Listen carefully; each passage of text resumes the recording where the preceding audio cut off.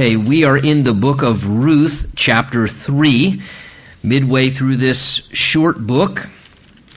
Ruth is a narrative, again, of a beautiful love story, not only a divine story of redemption and restoration. It's a beautiful narrative of a love story between a man and woman, Ruth, and this man Boaz, but as I said, a divine romance, a divine story of redemption and restoration, because in this, as we've seen already, we find not only just actual historical events that took place in the nation of Israel, but weaved within this, as weaved within so much of the Word of God by the Holy Spirit, are beautiful types and pictures of the redemption and the restoration of Jesus Christ. Boaz becomes this beautiful picture and type of Jesus.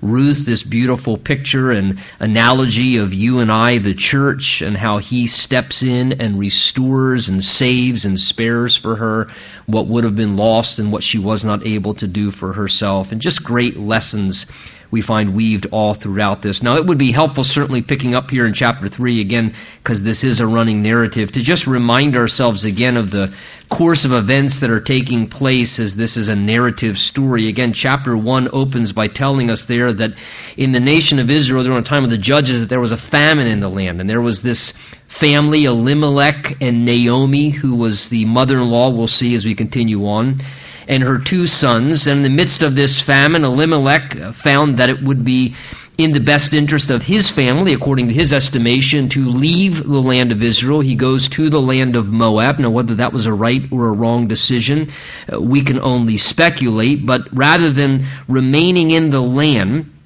of God's promise, the place where they were called to be, he, trying to do what was best for his family, leads them to Moab outside of Israel. And unfortunately, things didn't get better. Things actually got worse there, because remember, over a series of years, it says that Elimelech then died, leaving Naomi as a widow with her two sons. Her two sons then took Moabite wives, Ruth and Orpah.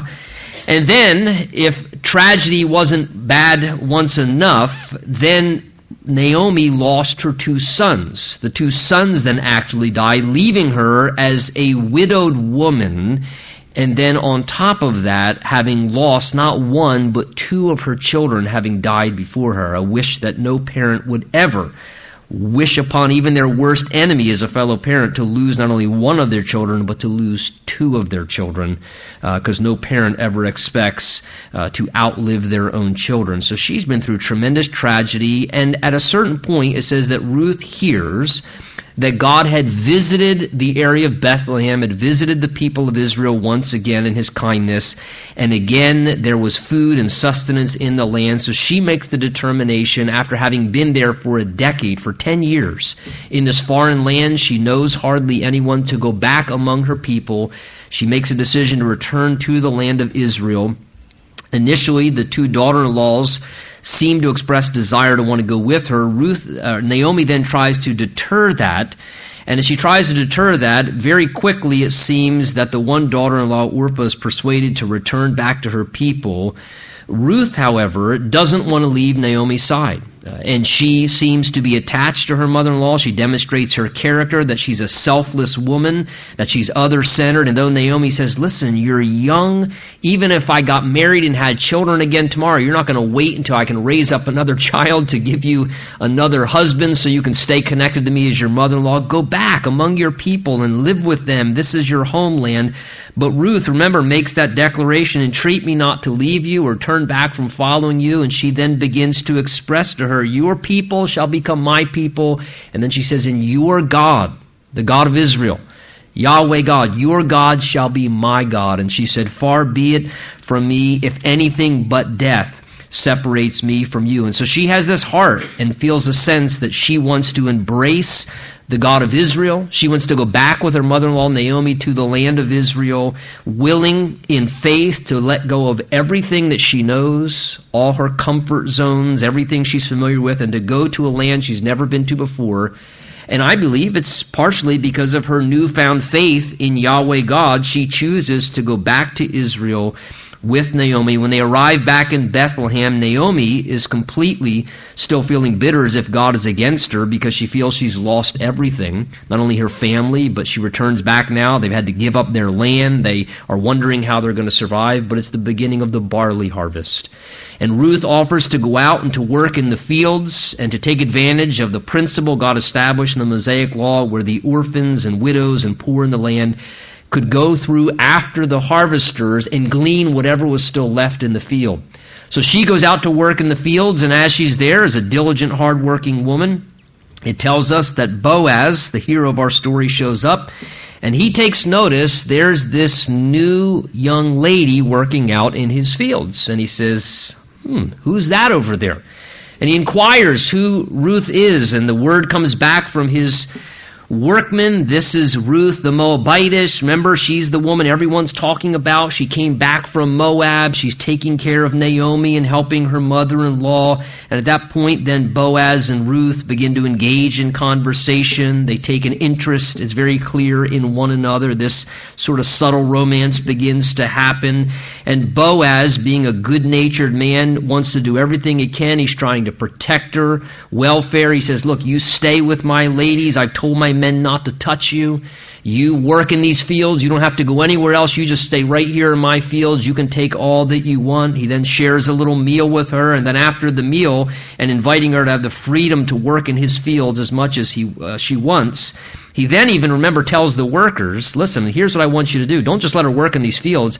I want you to deliberately drop food in front of her and make it as easy as possible so she can be abundantly blessed and well taken care of and be provided for. And again, just this incredible nature of showing her grace and blessing, even as Jesus so often does for us, though unworthy of those kind of things. And as she goes home that day with an abundance of provision, as we left off last week at the end of chapter 2, Naomi says there in chapter 2, verse 20, let's just pick it up there for sake of refreshment. She says to her daughter-in-law, blessed be he of the Lord, who's not forsaken his kindness to the living and the dead.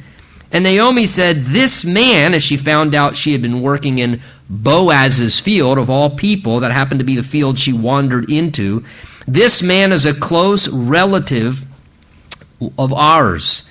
And Ruth the Moabitess said, he also said to me, you shall stay close to my young men until they've finished all my harvest. And Naomi said to Ruth, her daughter-in-law, it is good, my daughter, that you go out with these young women, and that the people do not meet you in any other field. In other words, stay in that field. God's directed you into that field. Remember, the beginning of chapter 2 indicated it just so happened that she ended up in the field of Boaz. But that was not just a coincidence. That was God's providence. That of all the fields she could have went into to work, it just so happened, God was directing her steps, of course, that she ended up in the right field she was supposed to be to meet Mr. Right.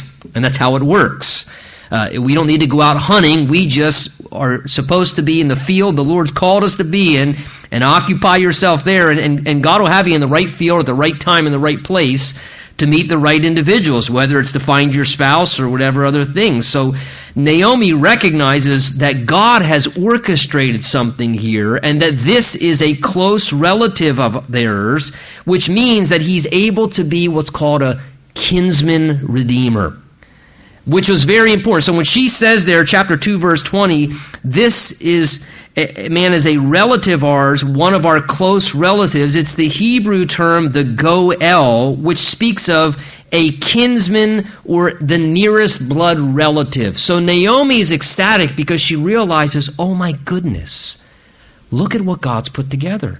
There's actually hope for us and for our family. There's a hope that our family name and line can now be preserved. There's a hope that we could have restored back to us our allotment of land that God gave to our family that we lost in the midst of our poverty, and we had to sell off when we went to Moab because we were trying to do everything we could to survive. And she realizes that through this potential romance, which could culminate in a marriage, that God had a plan of salvation for them as a family, as two widows, of deliverance and of restoration of everything that had been lost. And this is what the role of the kinsman redeemer among the Jews was. And it's important to remember this as we continue on in the story of the book of Ruth. The kinsman redeemer, as referenced in the Old Testament, was able to, number one, and not just able to, but responsible for, by God's design, to do a few things. First of all, they could guarantee that a family's name and existence and their inheritance, their land, was spared and saved. So if that had been lost, the kinsman redeemer, a goel, a blood relative, could serve in a capacity through marriage and using what wealth and resources they had to redeem back and intervene and help when someone found themselves in a difficult situation, or to marry the individual who was a widow of their relative that did not have a son or an heir that could take over the inheritance for the family. And when a family fell on hard times, as I said, at times they would also sell their land in order to survive, and it was that kinsman redeemer in a family that was able, by Mosaic law, to exercise on behalf the right of redemption, and if they had the resources, they could purchase or redeem back that land allotment for the family so that it could be restored back to where it originally was and from whom it had been lost. Now, let me just give you a few scripture references that refer to this. Leviticus 25, verse 23 to 25 says this: "The land shall not be sold permanently, for the land is mine.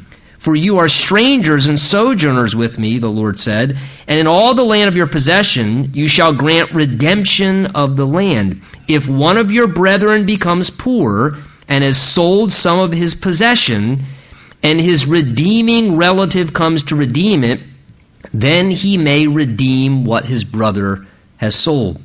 This is what Boaz is able to do because he's a goel, a close relative of kinsmen. Deuteronomy 25 reminds us of this in verse 5 and 6. "If brothers dwell together, and one of them dies and has no son, and the widow of the dead man," it says, "shall not be married to a stranger outside of the family, her husband's brother shall go into her, take her as a wife, and perform the duty of a husband's brother to her. And it shall be that the firstborn son then which she bears will succeed the name of his dead brother, that his name may not be blotted out of Israel." This was called the law of the Levirate marriage, where basically it was understood that if a widowed woman's husband who had died and her had not conceived and brought forth an heir, that she was not just to marry anyone. The closest blood relative, beginning with one of the brothers, was to marry and take the widowed woman as a wife to conceive and raise up an heir on behalf of his deceased brother, so that his name and his family line and inheritance would be preserved. And this was the law of the Levirate marriage, beginning with the brother, or if not, the most closest near relative afterwards. Again, Numbers chapter 27 refers to this same thing. Now, this is what's so exciting, because Naomi realizes that Boaz and Ruth are not just this happenstance romantic relationship, but she realizes this relationship's of the Lord. This is God. God's brought these two people together. Two people who didn't know each other, never met one another, weren't even looking and chasing and pursuing and hunting after one another. And yet God had them in the right place at the right time, just having them in the right and same field that their paths would cross, as they were just both seeking to serve the Lord. And there they were in the same field and met one another. And in the midst of that, then just the natural connections of attraction and romance and all these things that are beautiful, wonderful parts of a relationship are now beginning to culminate. So Naomi realizes the potential of this. So like matchmaker, make me a match.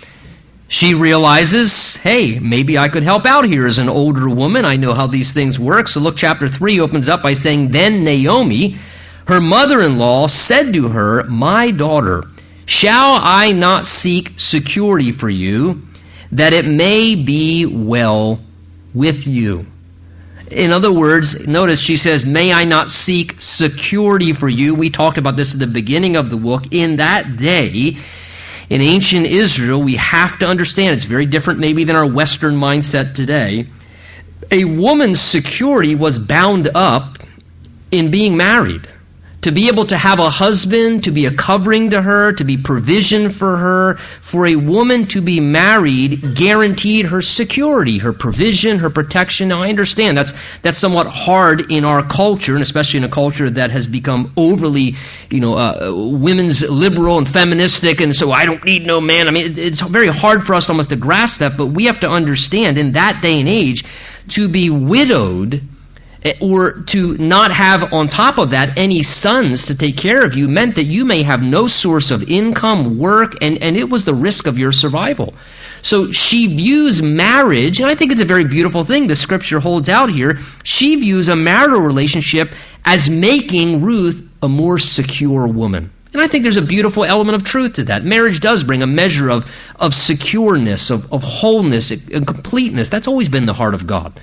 That God would bring together a man and a woman to be completers to one another, that they would be more fulfilled and they would be better together than they would be living independently. So when she says here, shall I not seek security for your life, that it may be, notice, well with you, it will be better for you if you would perhaps have this marriage relationship, she's basically saying, I need to arrange marriage for you here, honey.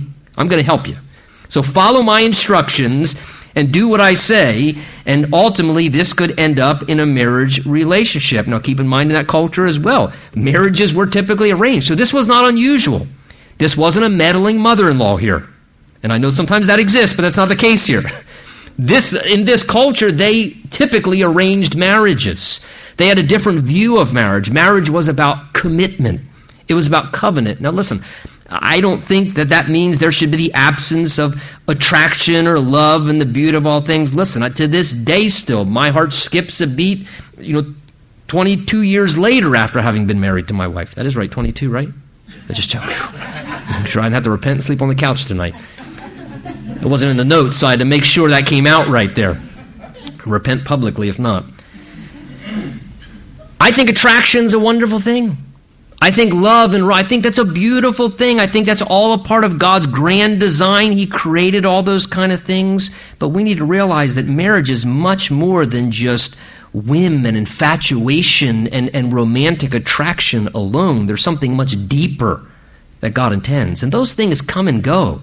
And that's okay. Those things are allowed to come and go. It's about a covenant, a commitment. And because of that, that's why they would, in that culture, in their perspective, and to some cultures to this day still, if you travel around the world, they still arrange marriages. And in some of those cultures where they arrange marriages, listen, they have lower divorce rates than we do. Because the perspective of them is, you will learn to love this person despite your incompatibilities. Oh, we have irreconcilable differences, that's why we're getting married. Who doesn't have irreconcilable differences?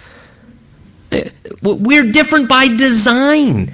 That's how we're supposed to function together, to complement one another. You zig, she zags. That's the way it's supposed to work, so that you're balanced, so that you rub off each other's extremes. And they understood arranged marriages weren't a bad thing, because typically what people's mindset was, I will learn to love this person. I will learn to live with this person and operate with this person and support them and give and take and learn how to function together. Their perspective was more on commitment than it was the need for these other things. So she's wanting to arrange a marriage relationship. So verse 2 says, now Boaz, whose young woman you were with, now watch, she's going to give her some marital counseling as an older woman to a younger lady.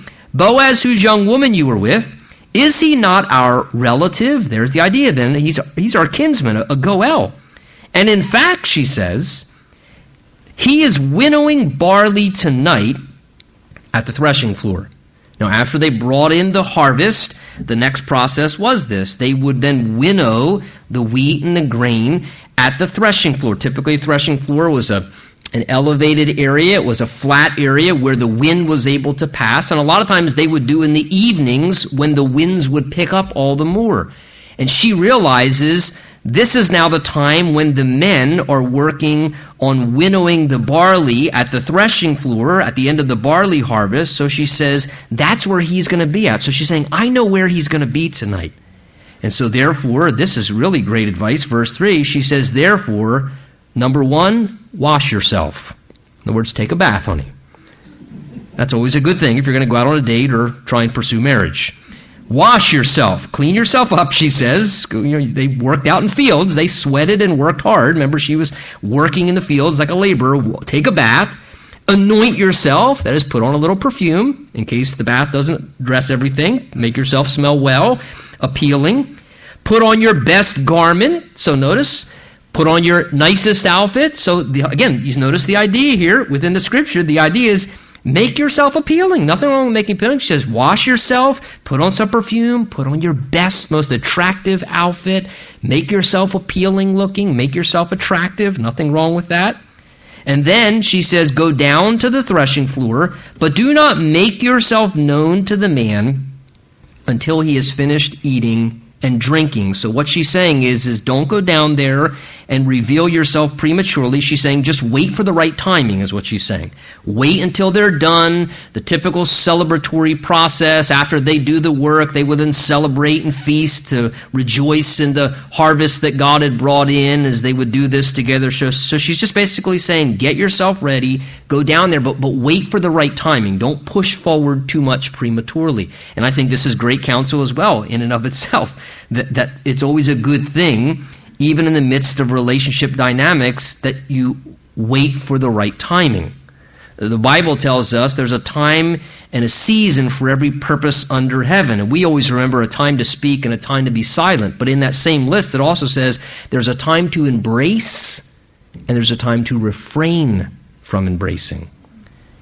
The Bible tells us in the Song of Solomon, a book that's all about romantic love, don't arouse or awaken love until it so desires.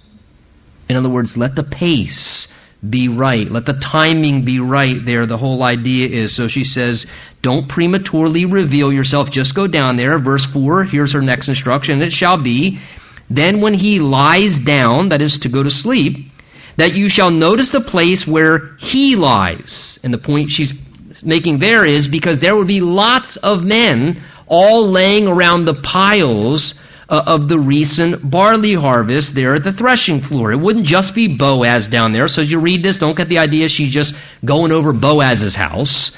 This is a public place where there'd be big heaps and the men would be lying all around. And so she says, it's going to be dark. There's not outside lights. So take notice where Boaz goes and lies down, particularly.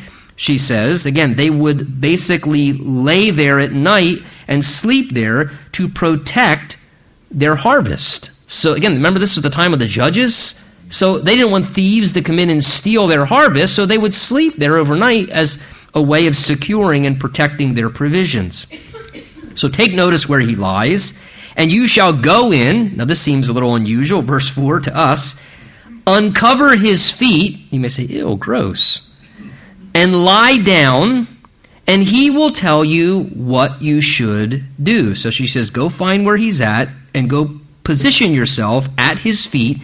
Just lay down there quietly, and again, wait until he tells you what to do. The idea is when he notices that you're there, she says, that's enough from that point. Don't be too pushy, don't be too forward, take too much initiative. She's saying, you submit to his lead. Let him provide the guidance from that place forward. Allow him to lead, she's saying.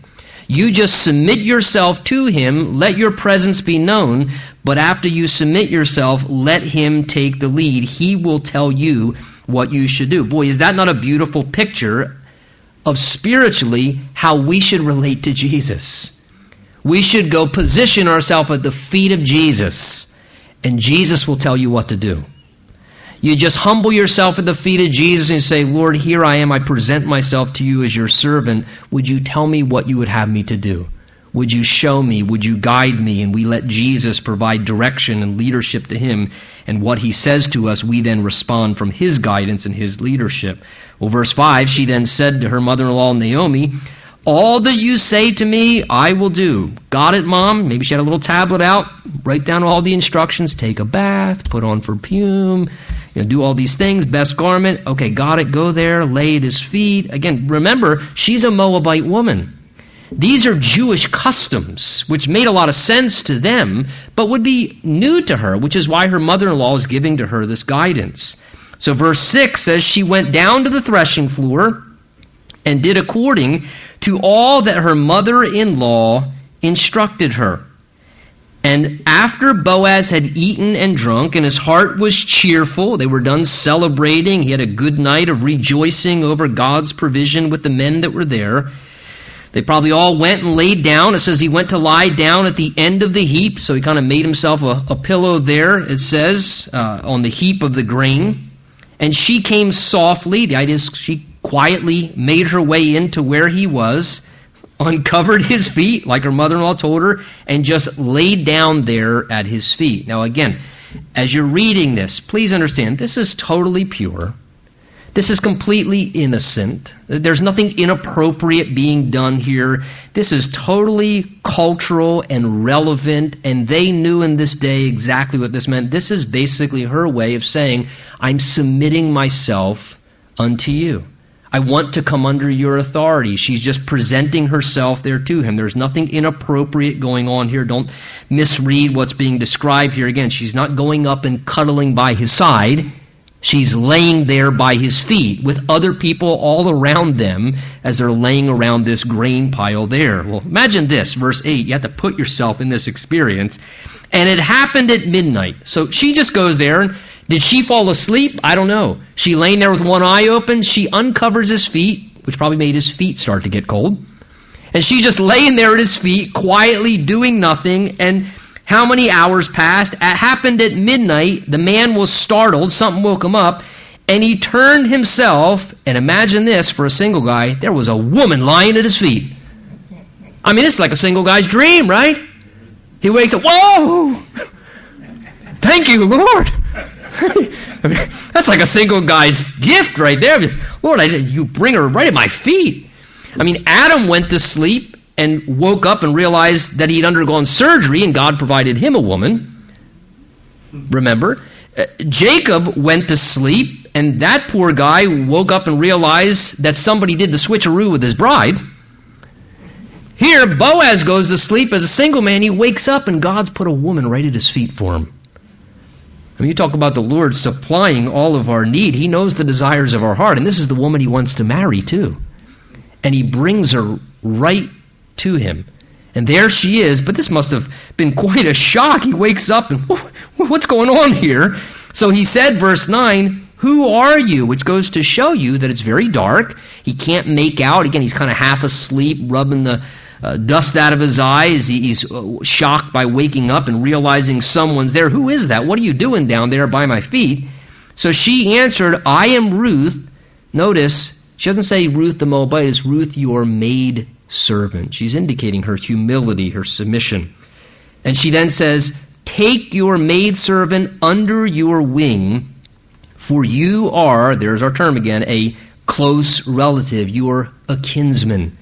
You're a Goel. You're someone who's able to be a kinsman redeemer for me and for our family. So basically what she is doing there is indicating to him that she wants him to marry her. You can look at it and say, potentially she's proposing to him. I don't know if she's so much as proposing to him as much as she's making it as evident as possible. I want you to propose to me. That is going on, that part there. I want you to marry me. When are you going to marry me? I mean, sometimes that happens. She's saying to him, I'm your maidservant. Here I am. I'm presenting myself to you, she says, in humility and submission. Take me, she says, under your wing. For not only do I want you to be my husband, but you are able to be a kinsman, a close relative in who you are for our family. Now, I think it's very beautiful, the analogy there. Take me under your wing. It's a picture. She's basically saying to him, I want to come under your covering. I want to come under your covering. I think it's a beautiful analogy of the heart of this woman towards a marital relationship with this man that she wants to be her husband. She's saying, I want to come under your covering. And that's God's heart. That's God's design. That a husband would provide leadership, that a husband would provide a spiritual and in every other capacity covering for his wife, that she would under his protection, under his provision, under his guidance, under his care, that a woman would be able to come under the covering of her husband, to be cared for in that way, that she would want to submit herself to him, to experience that, and that would be the role that he is to play in her life. to take care of her in this gentle way by coming under his covering. Well, he, verse 10, said, "Blessed are you of the Lord, my daughter." So he's excited because he realizes who this is. And remember from the last chapter, this is who he wants to be with. He's shocked, but he's pleasantly surprised because he realizes what she is saying to him. I want you to become my husband. So he says, "Blessed are you of the Lord, my daughter, for you have shown more kindness at the end than at the beginning, in that you did not, notice, go after young men, whether poor or rich." So it does seem that there is quite an age gap here between Boaz and Ruth. Remember, Boaz was a contemporary among the family of Elimelech and Naomi. So it's very possible that there's a considerable age difference, which is probably why people say, why didn't Boaz go pursue the marriage with Ruth right away? It could be that this is the admission of part of the reason why is he's thinking, Ruth's never going to be interested in me. What would she want to do with me? I mean, I'm beyond her in age. I mean, this is a beautiful, attractive, godly, wonderful. I mean, we've seen all these wonderful attributes of Ruth, particularly in chapter 2. What would she want to be with me for? She can have any young man that she wants. She could have so much better than me. And he just kind of feels like, I mean, she's out of my league. What would she want to be with me? I mean, I felt like that with my wife when I first met her. I didn't pursue my wife initially because I just thought to myself, what in the world would she want to settle for less with me for? And perhaps this is the reason that Boaz had this same heart that he was kind of refraining, and why it seems like here that he's pleasantly shocked. He's saying, "Oh, blessed of the Lord, you could have had any young man you wanted to. Any young man, but yet you chose to want to be with me," which Boaz appreciates and realizes that Ruth's heart towards marriage was more than just her own self-interest and what it was for her. She really wanted, and this is what I think, she wanted what God wanted for her. She wanted what God wanted for her. And she wanted the husband that God had for her. She wanted God to select what was best for her maritally and best for her family. And she knew that Boaz wasn't just a blessing for her, but he would be a blessing and an addition to the entire family. And this is a picture, a beautiful picture of someone who doesn't just want what she wants in a marriage relationship, she wants what God wants in a marriage relationship. And can I say again tonight, if you're single or a young person, that's the right approach towards marriage. Don't just go chasing somebody because they have this surfacey thing. Nothing wrong with those things, but there's much deeper things. And the fundamental issue is, who's God chosen for you? Oh, but I'm so attracted to this person, or I like this person so much, or we have so much in common. Right, but is that who God's chosen for you?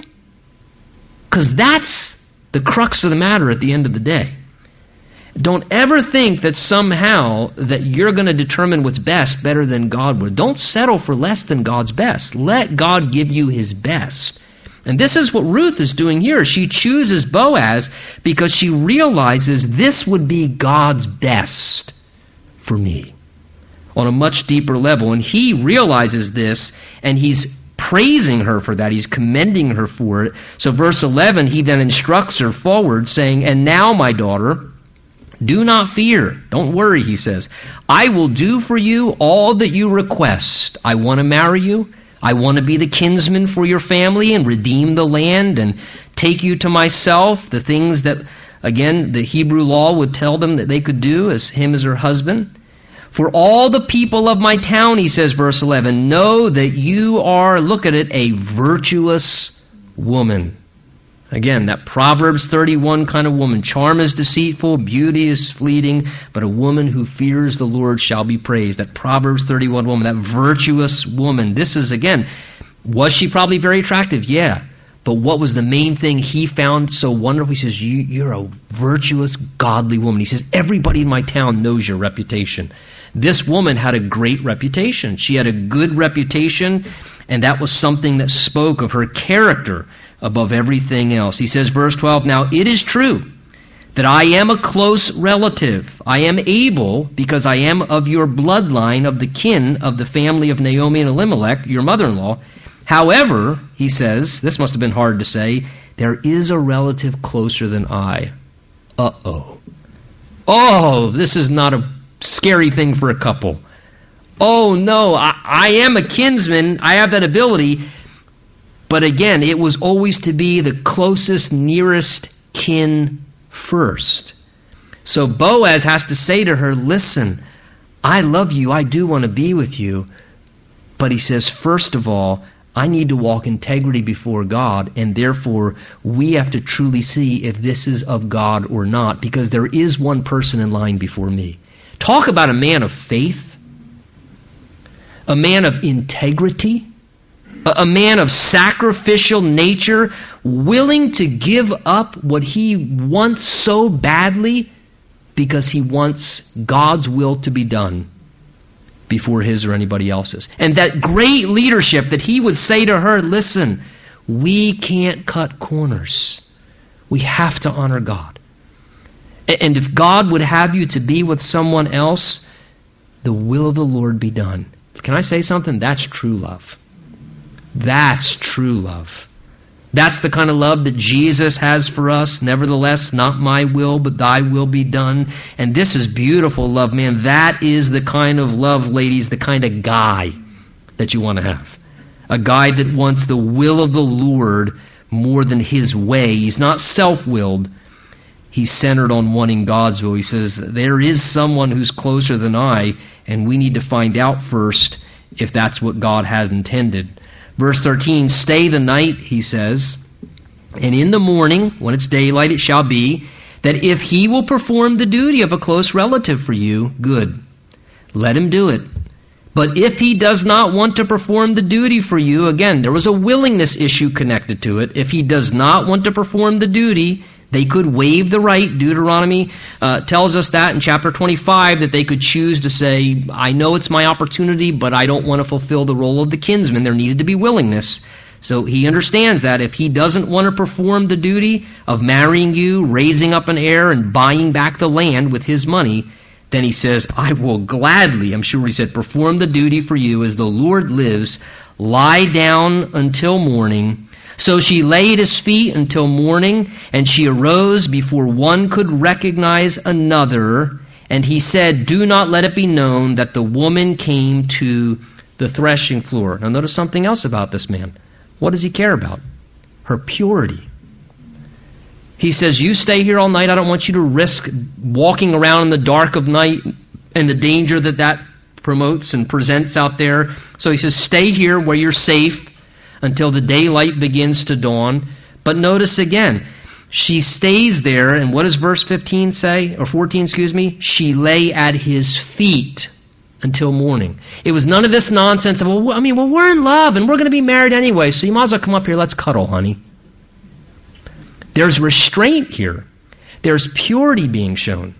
And he wants to protect her purity, and he's protecting against the potential temptations that probably would have come if they would have cuddled side by side all night long, instead of him just laying there and her laying in proximity so he could keep her safe, but down by his feet, so that there wasn't that temptation. This shows you, again, this man loves this woman, and he loves the Lord, because he's showing restraint in the area of sexual purity with this woman that he cares about. And again, this is an important thing. Love is not just about what people will do for one another. It's also about what people won't do at times. Sometimes love is demonstrated by restraint. God's love at times is shown by restraint. And here he shows his love for her. Again, 1 Corinthians 13 says love is, first of all, patient. It says it doesn't seek its own. So don't ever give me this nonsense or buy into this mindset, ladies, especially, where some guy's trying to tell you, or vice versa, if it works the other ways, I don't put all the blame on the guys. Oh, well, listen, I love you so much. I can't restrain myself. We're going to be together anyway. We're already married in God's eyes. No, you're not. No, you're not. What he's saying is, I love myself, and I want to satisfy myself, and so I'm not going to restrain myself and honor you and honor the Lord. That's not love. That's called lust. At least correct the word there. And Boaz here, this beautiful way, shows restraint, and then even notice caring about her reputation in the midst of it. He tells her to leave early, and he tells anyone who may have saw her among those men that were there, do not let it be known that that woman came here to the threshing floor. He wants to protect her reputation. That's beautiful. Even as Jesus does those same things for us, guarding our purity, keeping us, protecting us in our reputation as well. And here he wants to guard her reputation. I think this is a beautiful, beautiful example. Look for this kind of guy, ladies.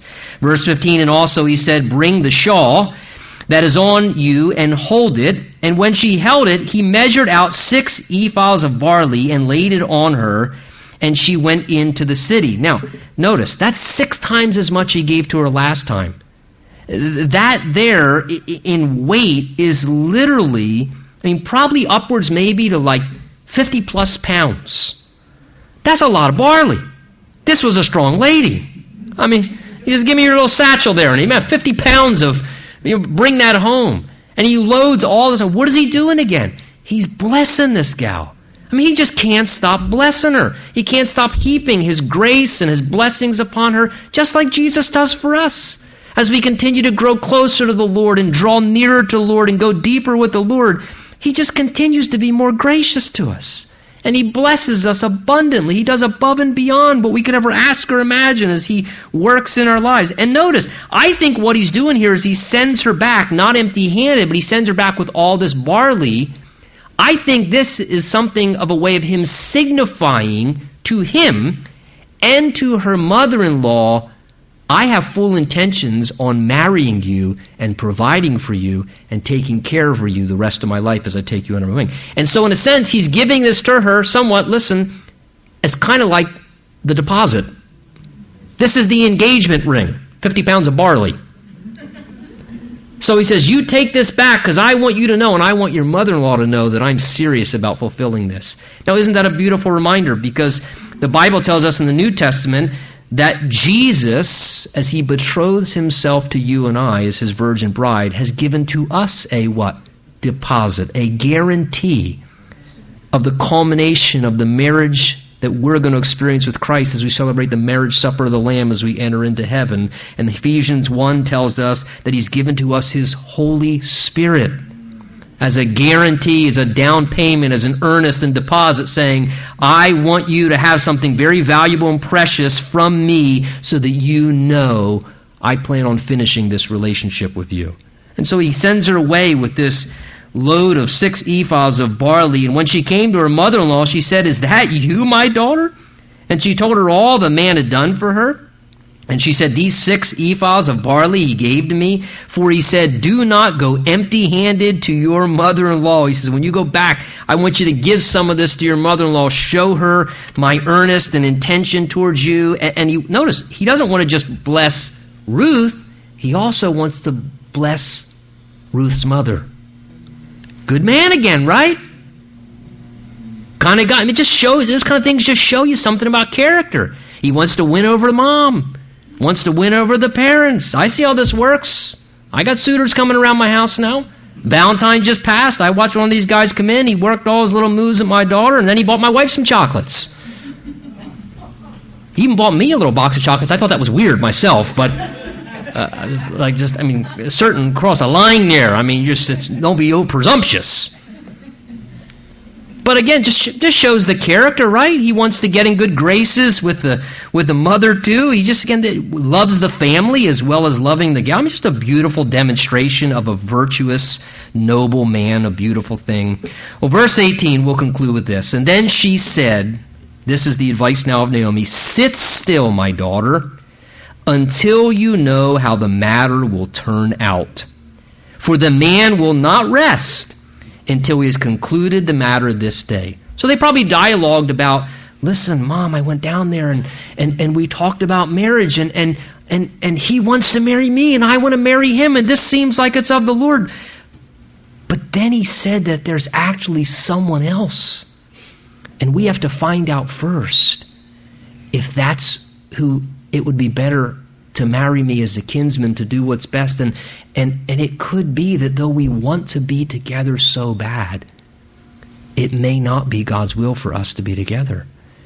And she says to her, Ruth, don't push him. Don't pressure him. She says, Ruth, you sit still. Wait until you see and know how the matter will turn out. She says, just sit. Be patient. Wait in faith and see how the matter unfolds and how it turns out. She says, because this guy, he won't let it rest. He's a good-hearted man. He will not let this rest, she says, until he has concluded the matter this day. But she says, you got to give him room. You got to give him space. Let him take care of it. She's warning her not to be pushy or to pressure him, but to let him handle it. And to just wait. And that's hard to do, isn't it, right? To just wait and to let him handle, to wait on God's timing. And she says, he will address it. You just wait and see how the matter will turn out. And boy, as we think of that in relation to not just if you're in a romantic relationship, but in our spiritual relationship, as we have that kind of relationship with Jesus, sometimes, isn't that kind of what happens? Some things start to unfold in our lives, and we're thinking, I wonder how this is going to turn out. Oh my goodness, what if it goes that way? What if it doesn't happen the way I want it to? What if I'm disappointed, or what if it doesn't work out? And then we find ourselves where the Lord kind of just, he puts us in a holding pattern. And he says, you got to just wait and see. Trust me. Trust me. And if we're impatient, what do? We need to feel like we got to get our hand in there and work on the situation, and we got to do something and make it happen and cause it to come to pass, and we want to manipulate. And sometimes the Lord says to us, listen, trust me. I'll take care of the matter. Just wait and see how the matter turns out. And maybe tonight, that's a word of the Lord for one of you. The Lord would be saying to you, just sit still until you know how the matter will turn out. Just wait in faith and know that the man, Jesus, is not going to rest. He's always working on your behalf. Always working on your behalf. Let him go to work. Let him do things. You pray, you wait, you see what he does. The Bible says we can be confident of this very thing. He who began a good work in you will be faithful to complete it until the day of Christ Jesus. So trust the Lord, wait on his timing, and see how the matter turns out. Let's stand, let's pray together.